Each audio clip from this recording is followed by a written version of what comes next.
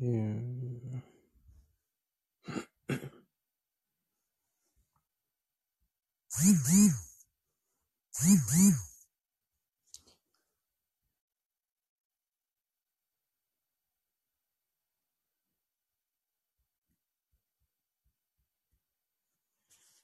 Ja. Okej.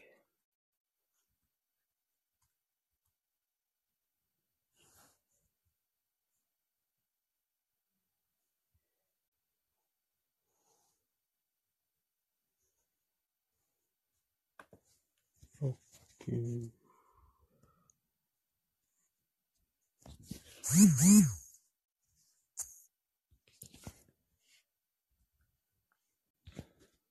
då står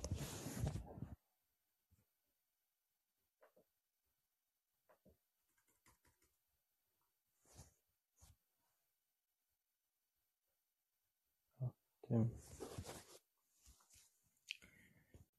Nya säkerhetsrutiner vid hantering av elfordon.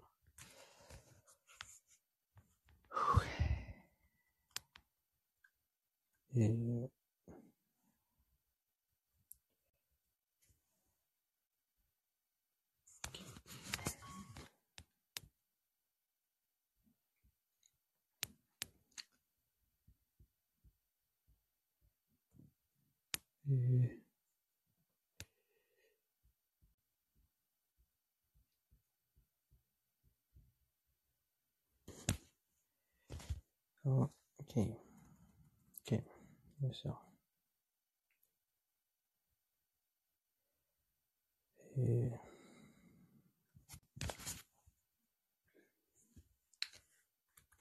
Nya säkerhetsrutiner vid hantering av elfordon.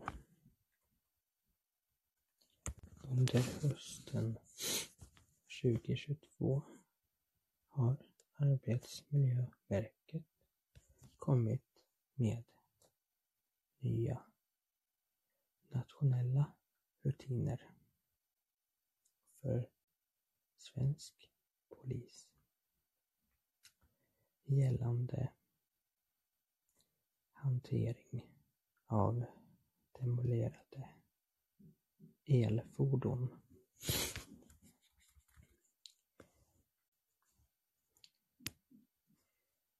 Det finns väldigt lite forskning från bilbranschen vad gäller demolerade och krockskadade elfordon.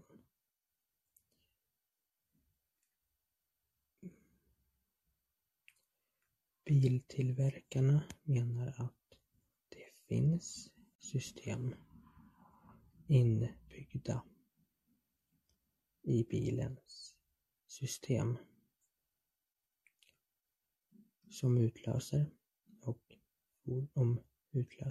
om fordonet krockar.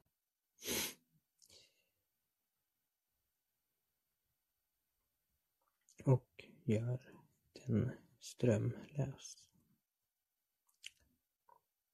Men det är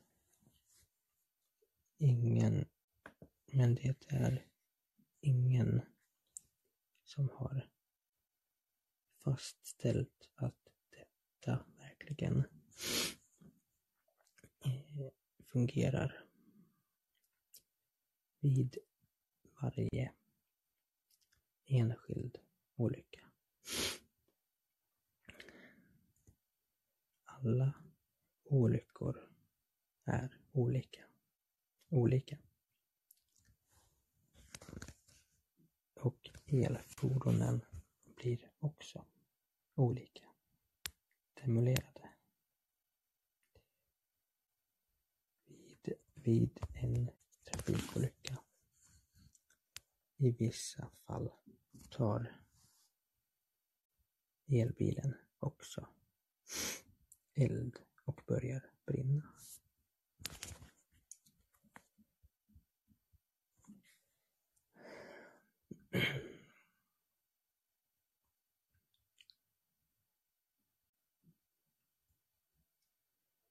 polisen hanterar också ett stort antal svårt demolerade elfordon varje år.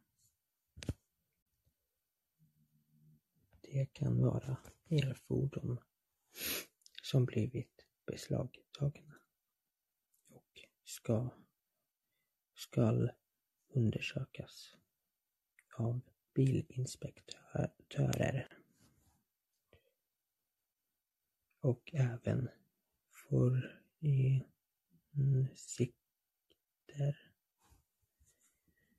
under åren som gått. Sen elfordon introducerades på den stora bilmarknaden har en osäkerhet bland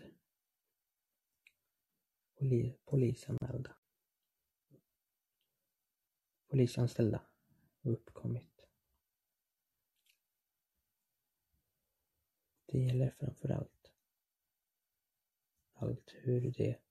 framförallt hur det säkert ska hantera elfordon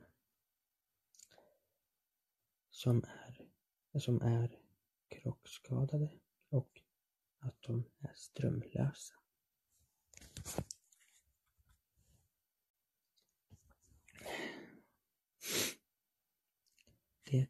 Det var skyddsombud som väckte frågan till liv. Vilka risker finns med demolerade elfordon? Det visar sig att det är mycket okänt om riskerna vid bilbränder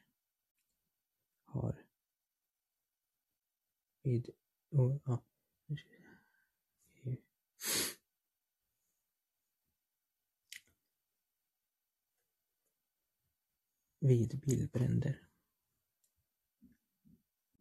har elfordonen introducerat helt nya säkerhetshot.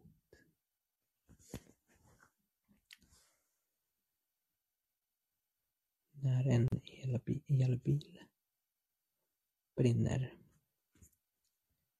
frigörs det väldigt giftiga gaser från bland annat batterierna i fordonet.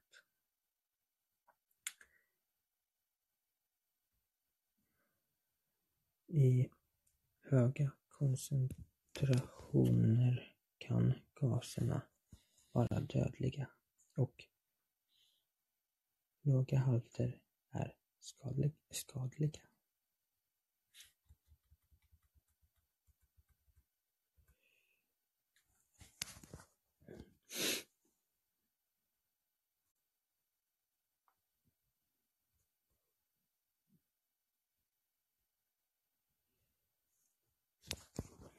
Enligt brandförsvaret kan man aldrig bortse från någonting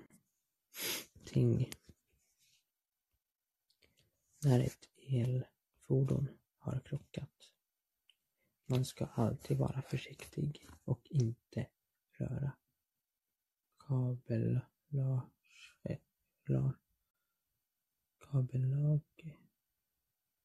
eller batterier.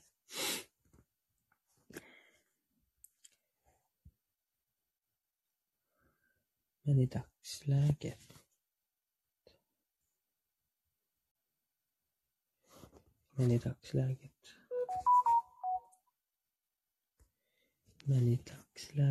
gör inte brandförsvaret någonting särskild rutin vid utryckningar av trafikolyckor med elfordon inblandade. Dock utgör elfordonen en särskild säkerhetsrisk vid bränder där elfordon brinner.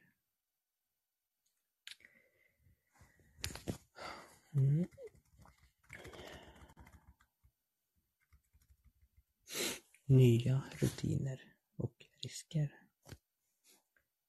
Riskerna som elfordon medför är dödliga gaser som tas upp av huden.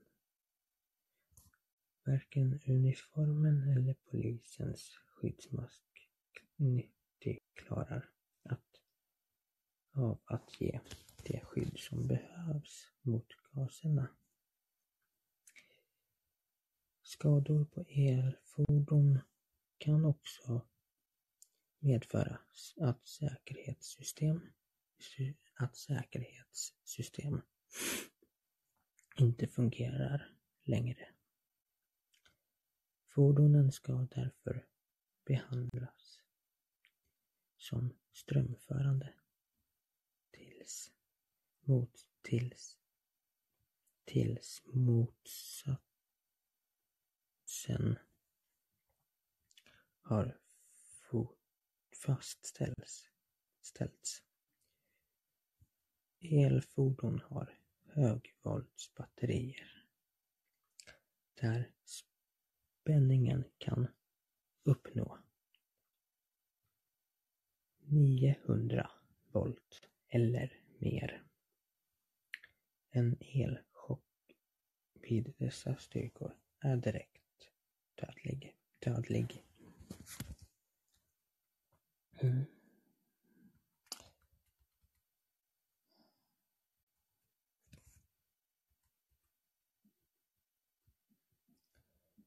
När krockskadade fordon tas i beslag ska dessa placeras vid en karantänsplats utomhus.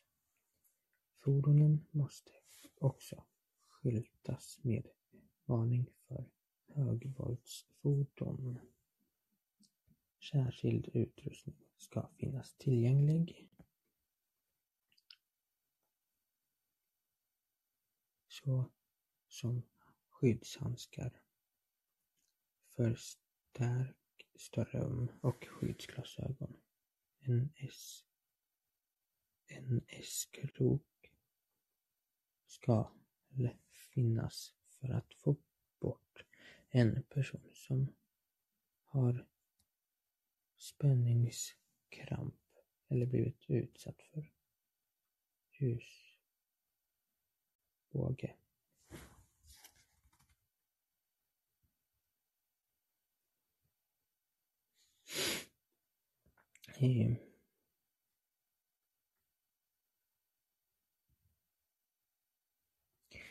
En oauktoriserad bilverkstad ska konsulteras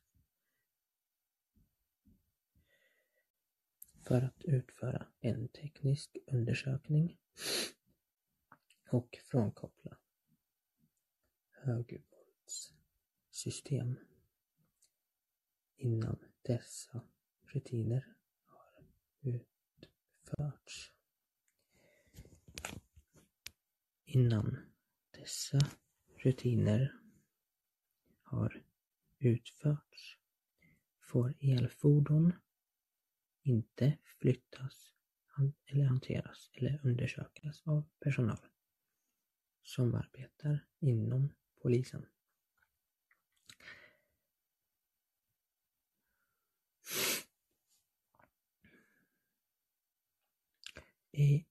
Ensamarbete är ej tillåtet. Under några omständigheter polisen ska hålla ett säkerhetsavstånd på minst 100 meter till demolerade elfordon om det inte handlar om en nödsituation vid en trafikolycka. Livräddande uppdrag 1 vid en trafikolycka. Livräddande uppdraget går först. Rutinerna gäller både nationellt och regionalt. Men det är många anställda inom myndigheten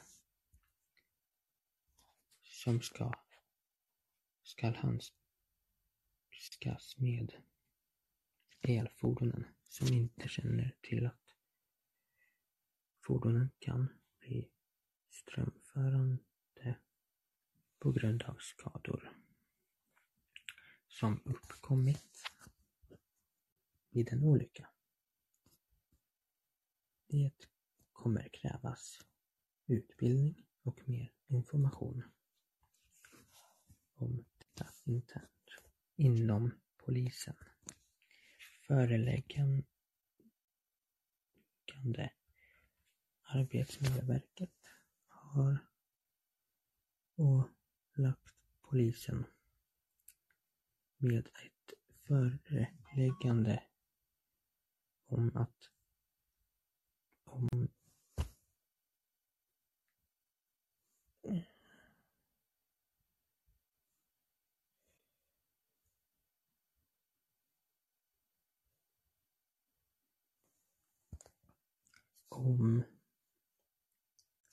polismyndigheten ska ta fram en handlingsplan för att möta och hantera de bedömda riskerna för de anställda.